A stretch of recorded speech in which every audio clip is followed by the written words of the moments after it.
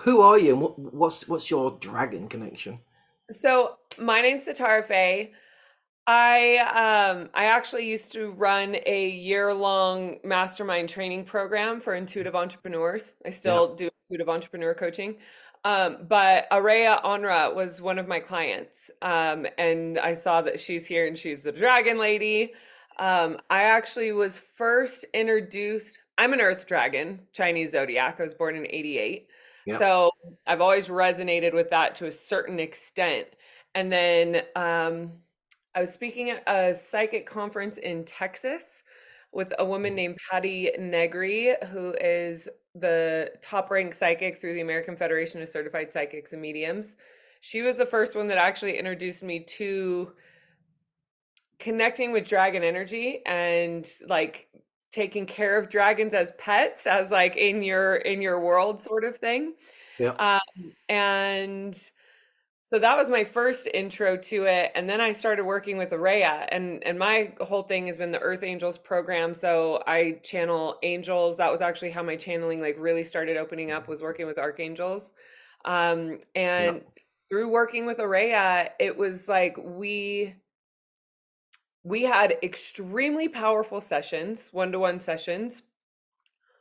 It was so clear that there was an interweaving between the dragons and the archangels. So then we just kind of started our own personal exploration of how those consciousness like work together.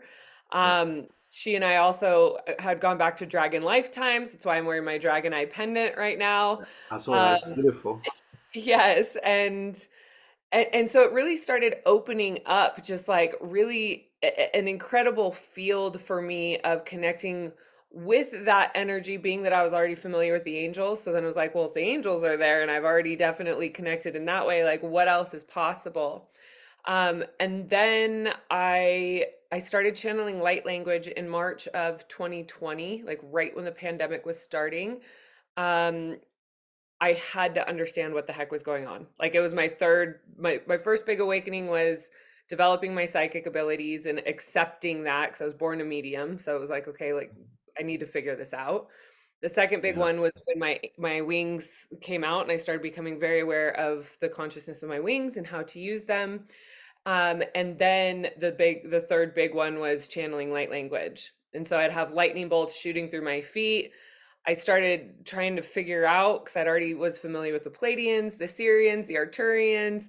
And so I was like, where are these codes coming from? I couldn't quite put my finger on it.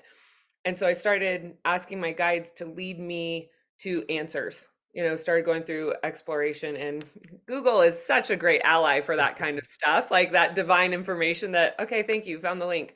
So I started connecting with Hathor, and it was like I would just read, and truth chills were flowing through my body.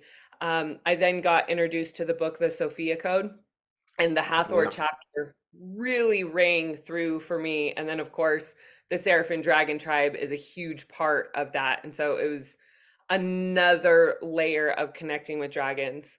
Dragons have protected me from reptilians. Dragons have come in and cleansed my spirit and my soul from different karmic patterns that were going on. They help me understand what false light is, through some very just crazy experiences that I've had with other people and channelers and that sort of thing. And how do we discern through distortions of what can we trust and what can we not trust? And dragons have just always been such a strong, like piercing ally of this does not belong, this does. And so I've learned to just trust that implicitly. Wow. Beautiful. Hmm. So, what would you like to share sort of to the audience? Have you got something you want to channel, or do you want to share some stories? How would you like to play that? Okay, so there is a story that's coming up that is pretty interesting. I Mm. was doing a session with Araya. This was years ago. Had this pendant on. I've always had a really, really strong connection with my father, unlike any other connection, and not just, because he's my dad, but that there's a very, very strong energetic connection that I couldn't quite put my finger on. And there's a couple of other people in my life that I've met that I felt that instantaneous connection to. And through this experience that I had with Araya, it kind of explained what that was. Um, she she and I had done all sorts of past life exploration and all sorts of what I like to call cosmic field trips. We were very comfortable in the space, very trusting of each other, knew that we could explore really comfortably. But what ended up happening was she brought me into a past life experience, but a past life experience of being a dragon. And we went to, as we were astral traveling and connecting with this information, we went to a lifetime, a planet, and there was a very clear, the memory that came to me was being a dragon, having left the planet to go on some sort of mission, which was not disclosed in this memory, but went on some sort of mission. And when we came back to the planet was completely like burnt to a crisp, completely obliterated. So our family, our friends, like everything was just destroyed. And it was in that moment that I went back and I just burst into tears and I was sobbing what felt like dragon tears of that lifetime, and this awareness like, okay, well, these aren't the tears of the egoic consciousness that is me and my personality, but these were like deep soulful tears, a deep soulful cleansing of understanding. um like it made everything a lot more real. It wasn't just like woo dragons, woo angels, woo fairies. It was like, oh my gosh, like if my heart can be pouring out the intensity of these emotions and it feels so viscerally real and my brain can't really comprehend, but my body is having this full release, then it actually led me into an understanding that there's something a lot more real to what we were connecting to. um, it made it feel more embodied and more connected, and I think it's also, it was a major step for me in trusting dragons and trusting the dragon energy and trusting what all of that, is, and also how to connect with dragons as allies. I Yeah, think that we can, kind of put angels on a pedestal and these ascended beings on pedestals, but when we recognize that like we have come from these realms, we have airdropped into these bodies, we are the ones that have volunteered to be humans in this lifetime, that it isn't so far outside of us. It's a matter of remembering that these are our tribe, these are our family, this is the people that we are, so, or people, loose term, but people that we are associated with. And so a lot of my work, I talk about accessing the soul memories. And those soul memories for me come from this experience of the dragons. I've also had the memory of stepping forward and volunteering for this life. I was in a space, it was all consciousness, it was all energy, but I was in a space where we were aware that there were different consciousnesses in the room. There were different kind of, we'll say, separations in the field that was me, you, but it was all one field. And I remember being, it was like a life came through into this room and it was, who wants to take this one? And I remembered stepping forward and, like reading, let's say, the manuscript sort of thing, and identifying with that and saying, I will take this one. And so it's those memories that sometimes can feel like, oh, I had a vision or a premonition, but when I've had these memories, and this 12, maybe not 12 years ago, like I'd say like 8 years ago. Time gets distorted, but a long time ago, I connected to that and really began to understand like my purpose and my mission here in this world, and that I'm not getting out without fulfilling my mission. It actually made me more prone to risky activities, riding a motorcycle a little bit faster than I should, jumping off higher cliffs, like that sort of, just because I'm like, I'm not dying. I know I'm not dying. I know that that's not the thing because the mission has not been fulfilled.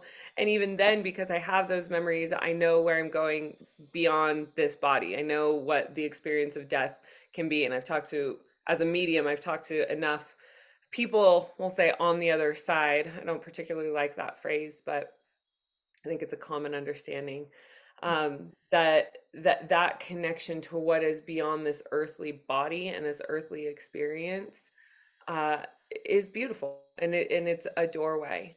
And so all of those kind of memories and experiences combined have really helped me find a lot of solace in my heart and determination and ambition to show up in the world in the way that I really, really feel called. That helps move through any doubt, any sort of skepticism, any sort of self judgment, or any of that. And to be able to talk about dragons very plainly and know that I'm not crazy. Beautiful. And you're talking about the angels and the dragons. How did they how do they merge? I've personally I've not met many angels at all. My whole world is like dragons. So I'd be very interested in that how they interact, and even if they do.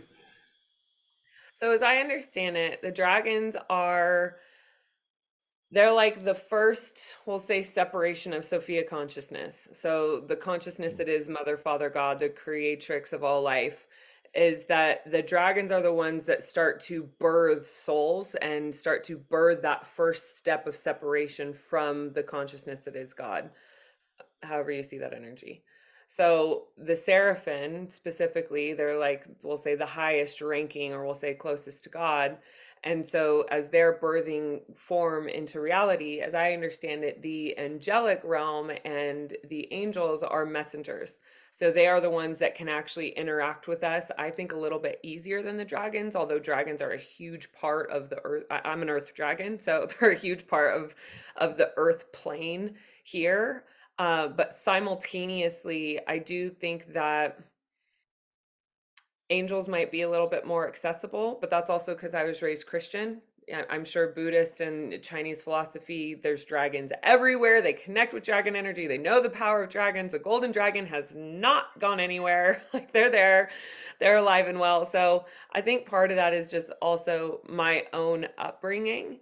But as we see dragons, it's like dragons are power. We have angels as wisdom. And so there's just kind of a different frequency in which they come in at, and different, I would say, specialties. And even some of that like comes down to, let's say, personality.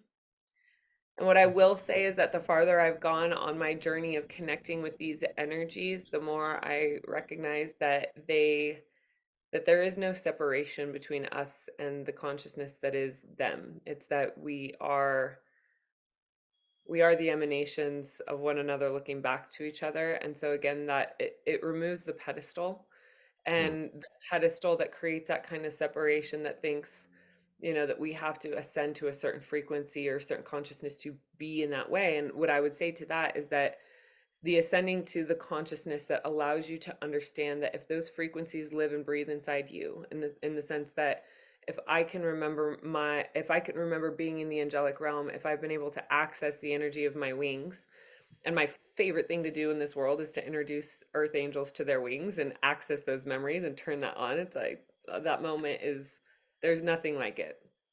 um and so it's being able to not just know and comprehend, but to be able to resonate to the frequency that is that consciousness itself. And so I would say the more that I have explored in this way, the more I identify and realize that even ascended masters like Mother Mary and even ascended masters like Green Tara, that as we're able to connect with them and their emanations, it's that they hold qualities within themselves that we also embody because we are associated to the divine genome. My brand is called Monad. So, Monad is the indivisible spark of divine consciousness that exists at the core of all living beings. So, it's that indivisible spark. In the Sophia Code, they reference it as the divine genome, but it's that frequency that is at the core of all living beings that is the seed of Sophia consciousness. So, as we are transmitting information from our heart space or our life experience back to Sophia, Sophia is an ever evolving consciousness in and of itself. So there's constant feedback that's going back universally, and how we're all evolving together. And so the connection between like angels and dragons, yes, they are the separations in the sense that you are you and I am me. and also that I am a reflection of Sophia consciousness looking back to you, in the sense that you are a reflection of Sophia consciousness looking back to me. So, in the unison of how they work, if we think of dragons as birthing creation into form, protection, power, then the angels are also the wisdom and the messengers. They're sharing information, they're guiding, they're shortcutting, but we have to let them in. We have to be the ones that activate our free will and say, yes, I'm here to receive help. Yes, thank you, I accept. Yes, like let's continue to open path, and basically develop a very clear and conscious partnership with what we're creating and what we're capable of doing with their support, Mm. in both Great. senses, with angels and dragons.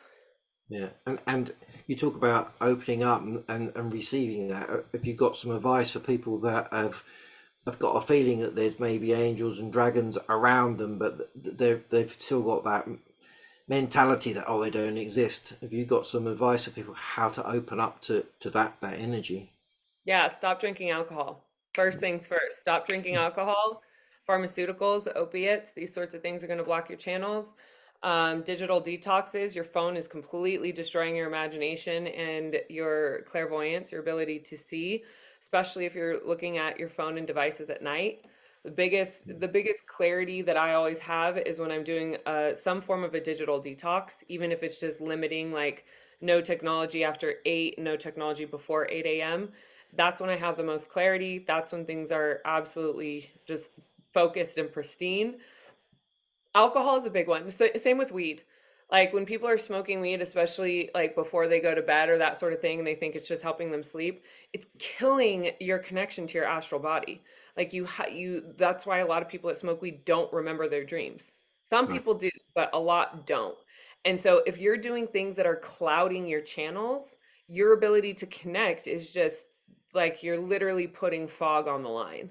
So if you want to, and I am a huge advocate of responsible use of psychedelics and microdosing and that sort of thing, because those will open the bridges to the dimensions that are existing with us at all times. They'll open the bridges. It's like they kind of show you the map of how to get there.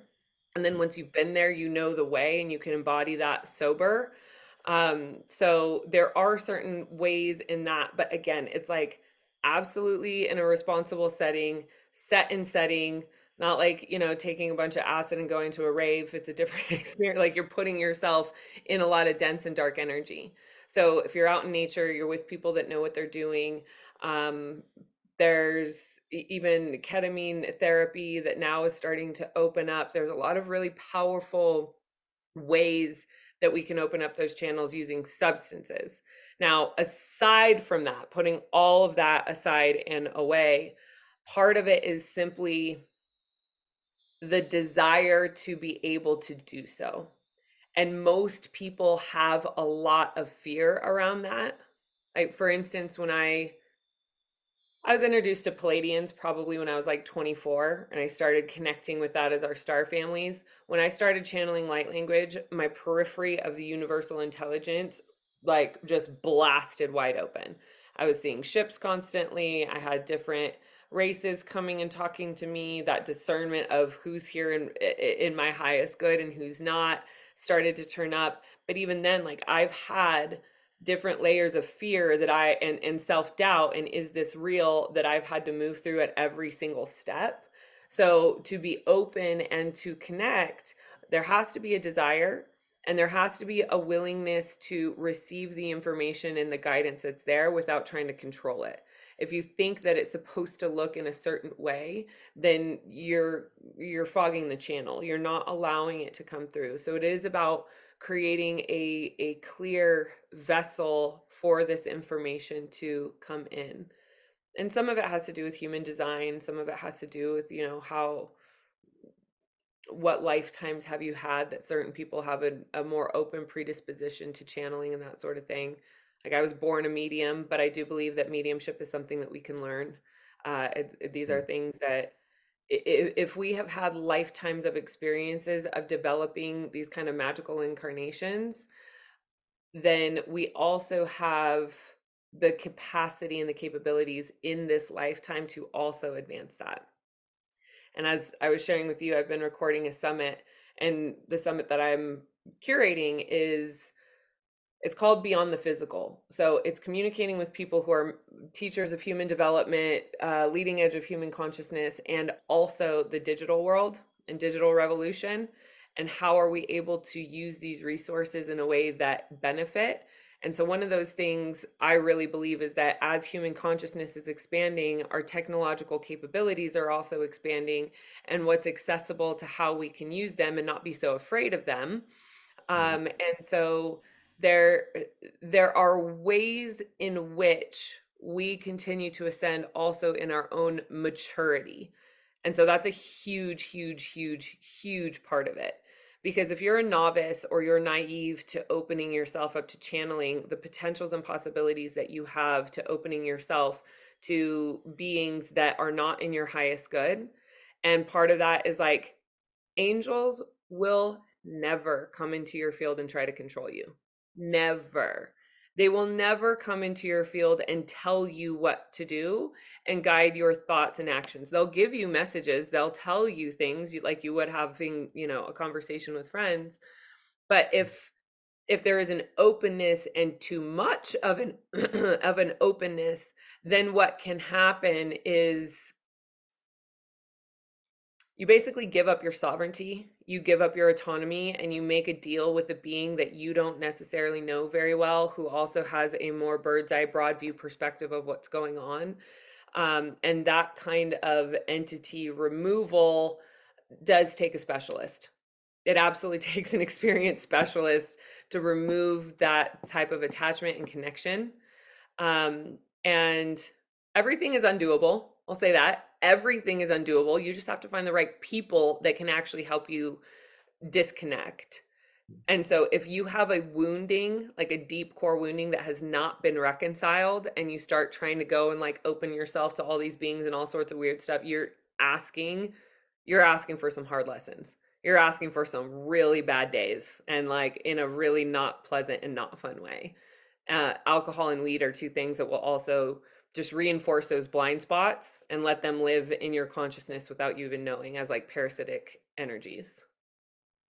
So that was a very broad answer, but you have to be careful. Like, you do have to be careful. It's not a thing that you want to go in just blind and like, woo, I'm channeling angels and woo, because there's impersonators. Like, you go to Vegas, you see the impersonators of Michael Jackson and Britney Spears and all this. There are impersonators of archangels. And if you are not clear on how to discern what is an angelic frequency and what is someone or something that looks like it, similar to false light. False light is like, it's like a Bali Gucci bag. False light is like, we know that there is light energy. Light energy, authentic light energy, is heart centered and embodied. It's heart centered and embodied.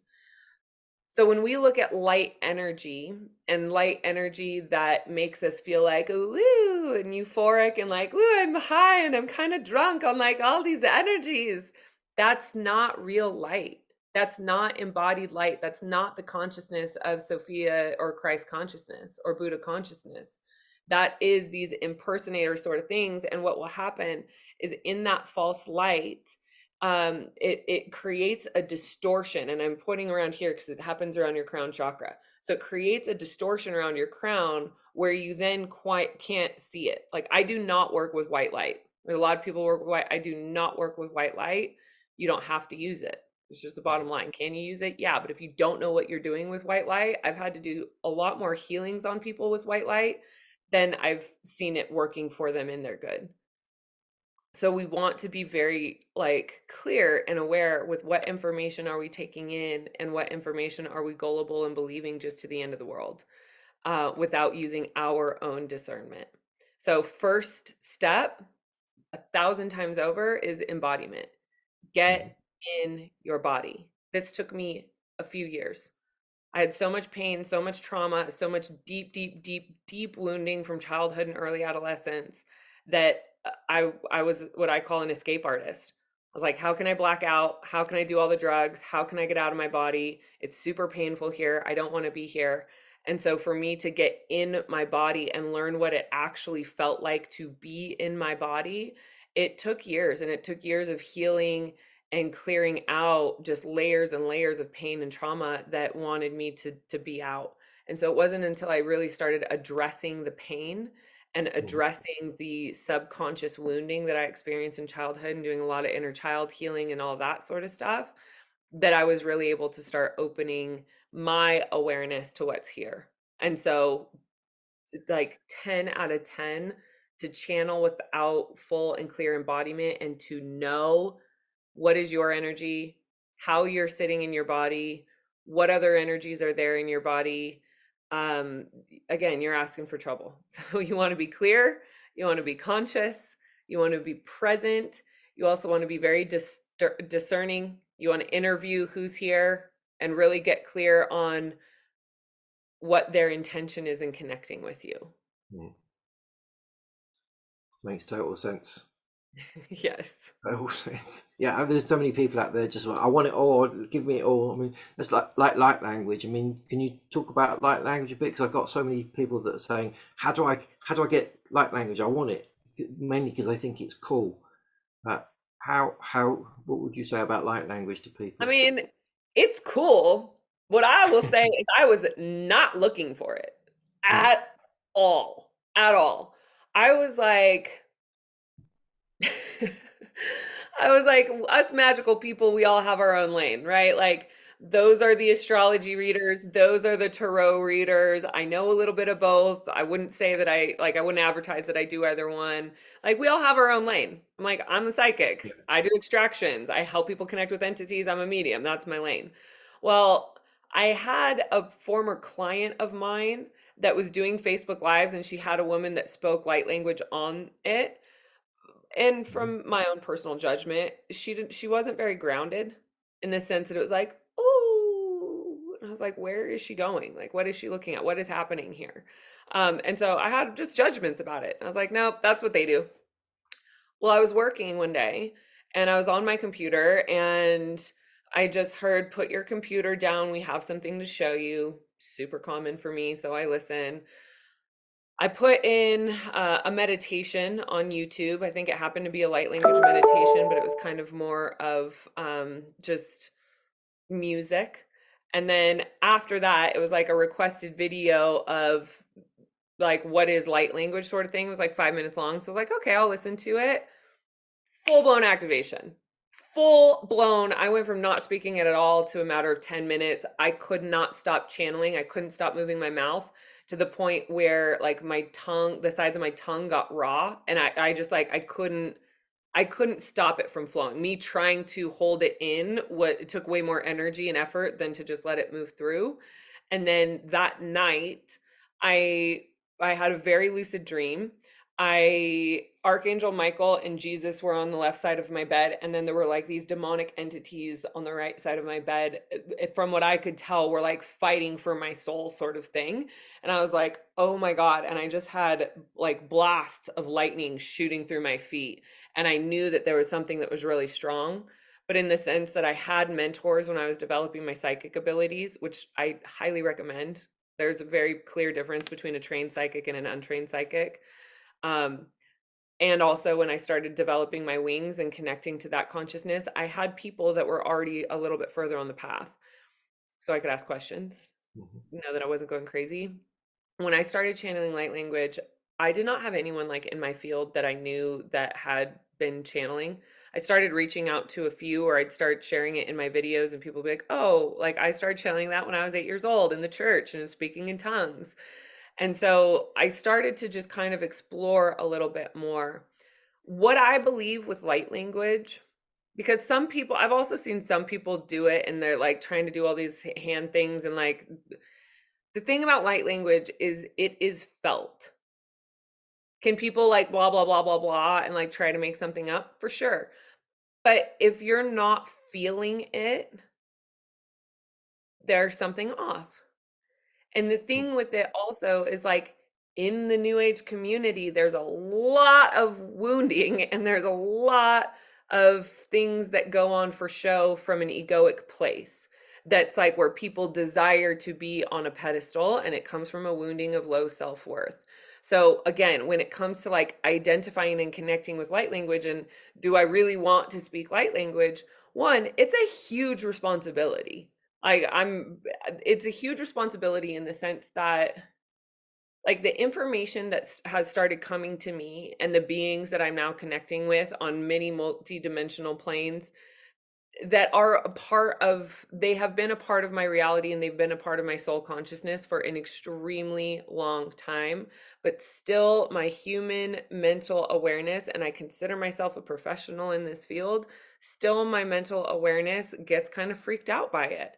And because I've had really Mm. traumatic experiences connecting with the wrong beings, non-benevolent beings that did not have my highest good, and how it throws off my life and like all sorts of other things. I've had to go through like these very high dimensional washing machines to learn these lessons, to speak these things. And so that's also where finding somebody that has gone farther on the path than you have, that knows how to shortcut it and knows how to be like, you know, don't eat that plant, it's poison oak, or don't eat, that knows something. You want to have a guide that knows what they're doing when you're kind of traversing in this way.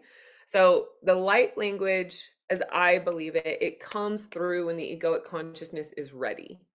And some of that comes through, especially in Mm. children, because they don't have the mental and egoic constructs of what that is. And so I believe that it came through me in that way because I've cultivated and I've curated enough embodiment to be able to hold the frequency of the codes. Like I am holding the frequency of the codes Mm. and the embodiment of the codes just by my presence. And so that has taken, like, I'm talking 10 years of dedicated practice. And doesn't have to be the case for everybody, but I have been unwaveringly dedicated to this path and to my abilities since I stepped on it when I was 21.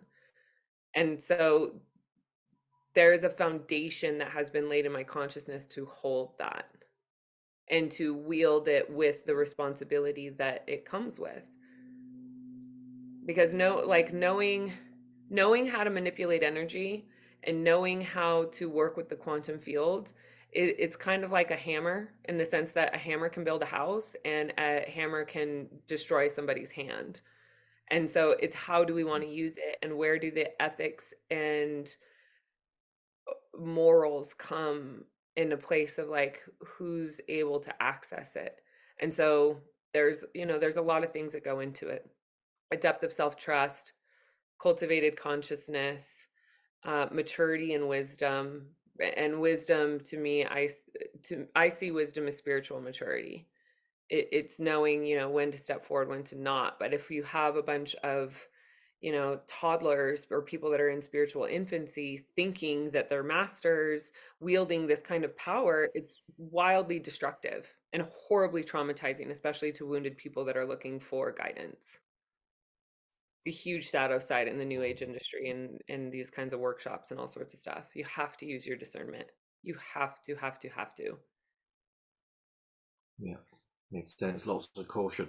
Don't go in. Was they say where angels fear to tread? I think there's a lot of people think they're more powerful than angels and treading everywhere. Yeah, no, it's Well, beautiful. so a lot of the my own personal history in this body, there has been a lot of dark nights of the soul and there have been a lot of ego deaths.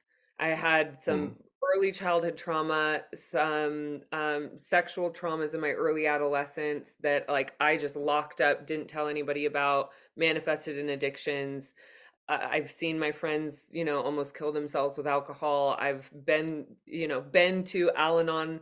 I was too prideful to go to AA, so I chose Bikram yoga and sorted my stuff out a different way. But there's a part of those life experiences that I have had that one, they've built a different kind of resilience within me and a different kind of like no nonsense, like it either is or it isn't. There's none of this like airy fairy shenanigans in between. And simultaneously, I do believe that in treading in that much darkness and seeing that much manipulation and being able to identify it And don't get me wrong, my naivety has been taken advantage of in some of the worst ways. And so to forgive those experiences has also curated a different sense of like loving compassion within my own heart and within my own existence. But simultaneously, what I say is I believe in part that I have been gifted and been able to access the light codes within myself, because the light codes are a divine remembrance that our soul already has access to. And so if our heart is blocked, the codes aren't going to come through. So that healing and heart healing will also open that. And most people don't want to do the healing. They like want the codes because the codes are cool. But what it takes is going through the dark night of the soul, understanding who you are as a spirit, and really like heaping and heaping heavy doses of forgiveness in some big ways where we don't want to budge. And so being able to experience that level of darkness in this world, I really believe is part of what has anchored my consciousness to be able to carry the light that I'm carrying and to be able to emanate the light that I emanate. And I've earned it. I've Mm. definitely earned it without a shadow of a doubt. Got the scars. So you say dark night of the soul. Some people not quite understand that term. Do you want to explain it from how you understand that? Sure. Well, part of my path came, I have a degree in psychology, and I was always very curious about Jungian psychology, transpersonal psychology, like the woo that we couldn't explain. I felt psychology really let me down when I learned that with schizophrenia, there was no explanation. They just put people on lithium. I was like, that's clearly a spiritual ailment. Like, why are we not paying attention to this? So anyway, that's why I chose the path of a psychic rather than psychologist. Um, the Dark Night of the Soul, I think, was really first introduced by Carl Jung, and it is, we go through life and it's like la la la la la la la, everything is great. Oh, that kind of hurt. I don't like that person. I want this lip gloss. Like whatever. It's like, things are nice, and then something happens. Life happens. There's a death in the family.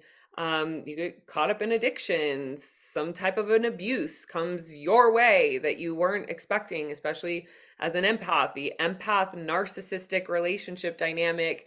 There's a whole category of healing that pattern because of how prevalent it is. Um, and so these dark nights of the soul can get triggered.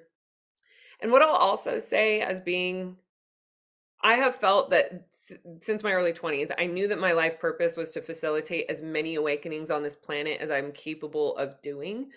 And so I've seen a lot of awakenings. I've participated in a lot of awakenings. I've evoked a lot of awakenings. They often happen through a dark night of the soul. And like we as humanity, through the panini that I lovingly call it, we all went through a dark night of the soul together, which was facing the depths of the shadows and the underbellies of what is already in existent but has been coming to light. And so that's really the dark night of the soul. It's going into what I would say is like the underbelly of the soul's existence. When we start channeling past lives, or when you start remembering your past lives, you will watch yourself murder people. You will watch yourself being the manipulator. You will watch yourself being the villain in people's stories in ways that you can't really fathom. And if your consciousness isn't ready to lean into the forgiveness of the acceptance of, oh, that's what is and that's what was, and I can actually reconcile and clear that karma now, it can literally spin people into like points of psychosis.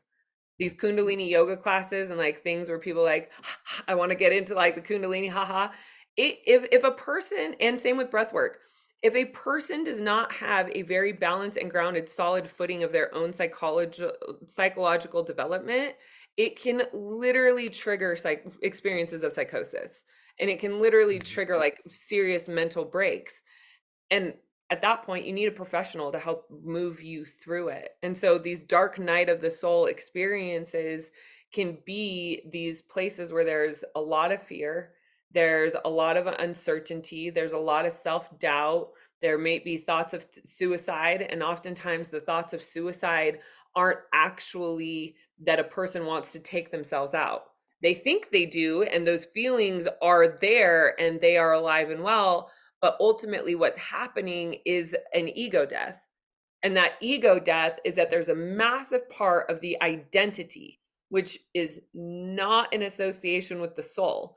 So the dark night of the soul is that the soul wants to express, but what has to happen is the underbelly of that shadow and the underbelly of the density that is existing in the consciousness of the soul must start coming up and coming through to be able to be expressed and transmuted into light, which is why these dark nights of the soul often evoke awakening and evoke these pieces of remembrance and almost like force us into compassion and force us into forgiveness, because you essentially get backed into a corner where you have no other choice. Like you have no other choice but to let go.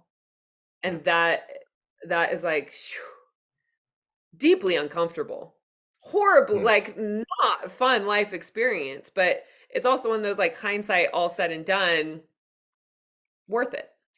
Yeah. And do you think it's a one shot thing, or do you have many dark nights of the soul? Many, Mm. many. Yeah. Many, and I would say they're in varying degrees. And the term like dark night of the soul and ego death, I wouldn't necessarily use synonymously, but they're like brother and sister. They're so close in what the experience is, but they're just a little bit different in how they manifest and how we feel. The ego death, like when people say I thought I was going to die or I died on that hill, or like it literally is the languaging of that. That is what the ego death is. It's that there's a part of you that absolutely and completely dissolves, and that part is a part that is not meant to go with you when you are ascending. So, when you are ascending in form and when you are ascending in consciousness and when you are embodying new and more light, there are parts of that egoic identity and the immature parts of the egoic identity that must be transformed. And it turns into an ego death when the person is resisting the transformation.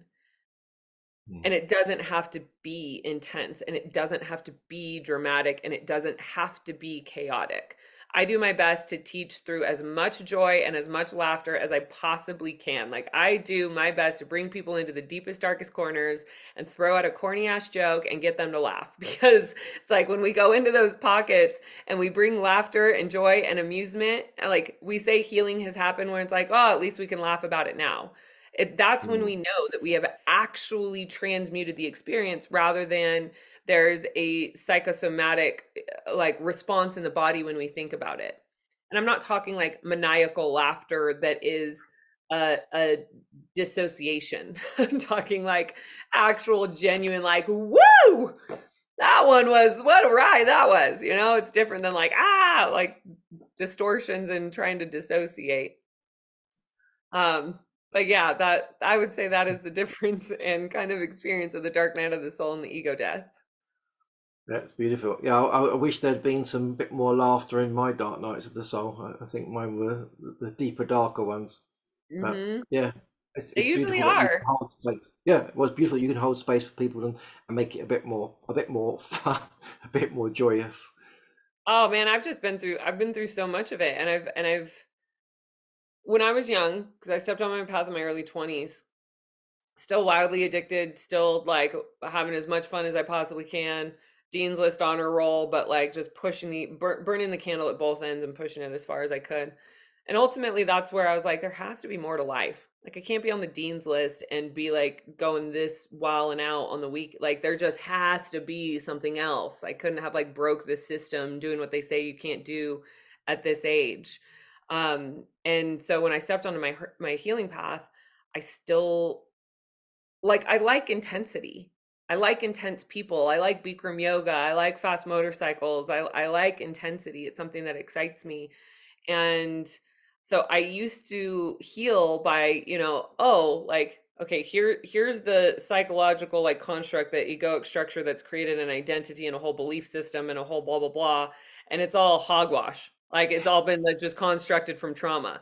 So I would just like start rug pulling and I would rug pull, but then as I would rug pull, my healing journey was so it was so screwed up. Like it was almost as traumatizing as the experience itself. And I think that's where some people get onto the path of healing. They go through their first ego death or dark night of the soul or shadow reconciliation, their first bit major phase of transmutation. And it's like it's traumatizing and it's scary and it's intense and it sucks and you're crying on your bed and you're losing your friends and like just shit is going crazy. And it sucks. And I Mm. did enough of that. Like I did years of that. And then facilitating other people's healing, I started to see how they were healing and how they were healing differently. I'm the way that I teach is not this is how I do it. I'll be like, these are some of the ingredients, they may help you. But I believe that all of us already know how to heal ourselves. All of us already know how to access our clairvoyance. All of us already know how to access our psychic abilities. To me, psychic abilities are like thumbprints. We all have a different encoding. I have like zero accuracy in the baby field. Baby gender, baby dates, baby this. Can I communicate with the spirit of the baby? Yes, because I'm a medium. But when it comes to the other stuff, like zero accuracy. My encoding is more business centered and business oriented and like idea doula, like business doula. Okay, this is how you're going to do it. Here's the plan. And this is like the creation thing. So Mm. psychic abilities are all like thumbprints. So if I'm trying to teach somebody, well, this is how you see and read a business plan, and this is how you see the potential in a human being, but their specialty and their association in their lane is literally babies and doulaing and midwifing. They just have a different encoding. And so if they're trying to do things in the way that I'm teaching them in the way that I see business, it's kind of like it'll create a belief that they don't know what they're doing, but ultimately it's just simply because that's not their specialty. Now, Mm. if I was Yeah. trying to go into, I just like this as an example, the baby like avenue, and I'm getting like zero accuracy, it's going to shred me with doubt. And I'm going to go, well, I'm not psychic because I don't have that. Blah, blah, blah. But that's just not the case. If I have like, above 90% accuracy on these other things, I know how to help people heal and I know how to help people create a business. But there's just this like avenue, someone comes to me with a baby question. I'm like, talk to my sister, like talk to somebody else. That's not me. Um, so like that in that sense, our abilities all show up so differently. And at the end of the day, it really, really, really comes down to self-trust. And Mhm. like I said, like learning to heal and learning to develop the abilities, it does not have to be a dramatic sort of thing. We as humans like the dramatic sort of thing because then it means that we have earned it and that it like, makes it more tangible. But you can literally walk through the gateway of opening your clairvoyance by going, like, I'd like to open my clairvoyance. I'd like to expand my capacity to see. And that's as simple as it is. But some people like the ritual and the drama and the story and, the lightning and all of that. And like, is that all there? For sure. It'll be there as you continue to ascend, undoubtedly so. But there are certain things that it doesn't need that. And so in my own maturity, getting older, like I don't want the rug pulls anymore. And so that's where I've learned, okay, well, we can do the depth of the healing of the core wounds and we can go into those trauma pockets and we can go into those absolutely horrible memories that we don't want to remember. But ultimately, if there are pieces of ourselves that are fragmented in time, which is often the case, Mm. then it is important to go back and recollect those parts of ourselves.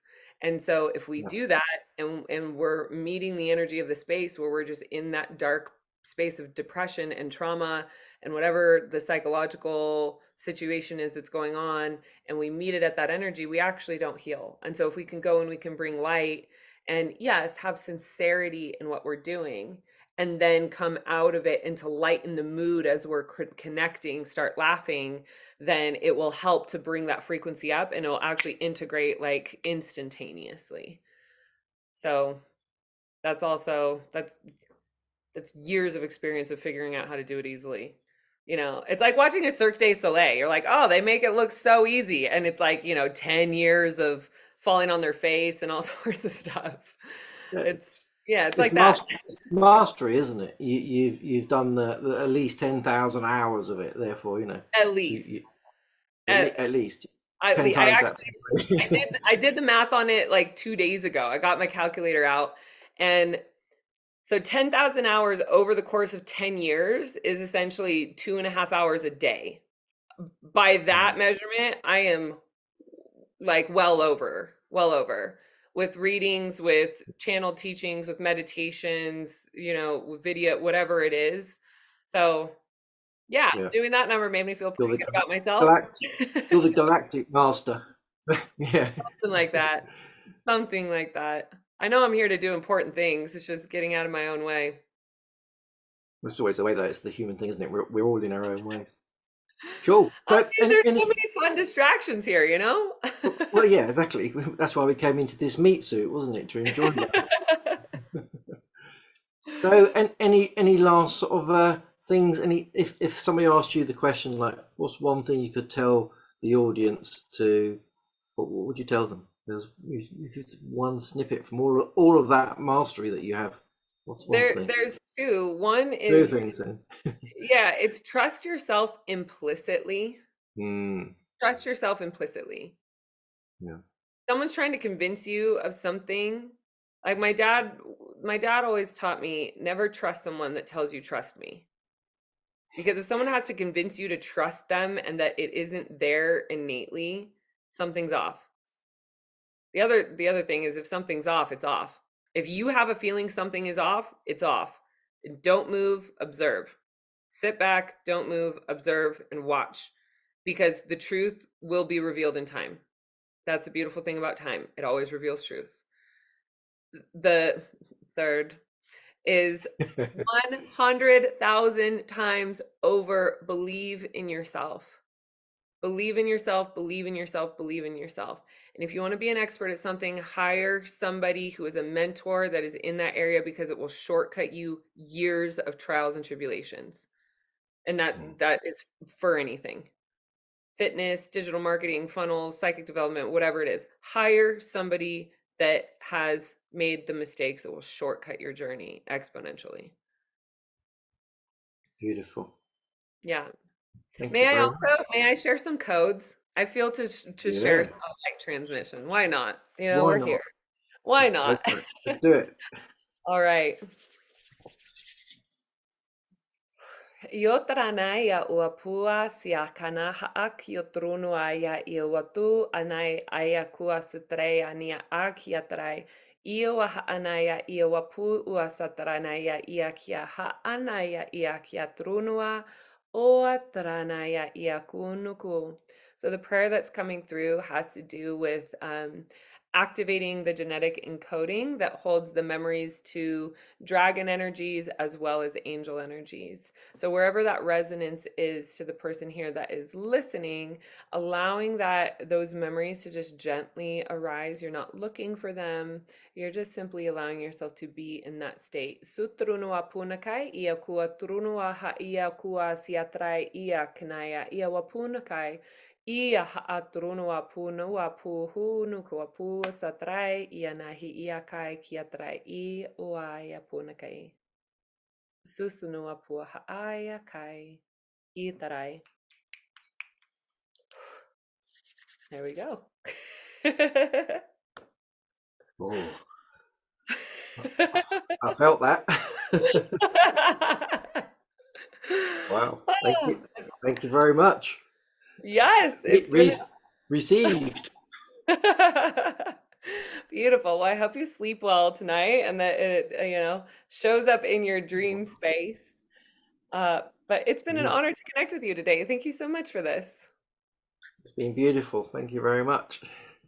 Absolutely.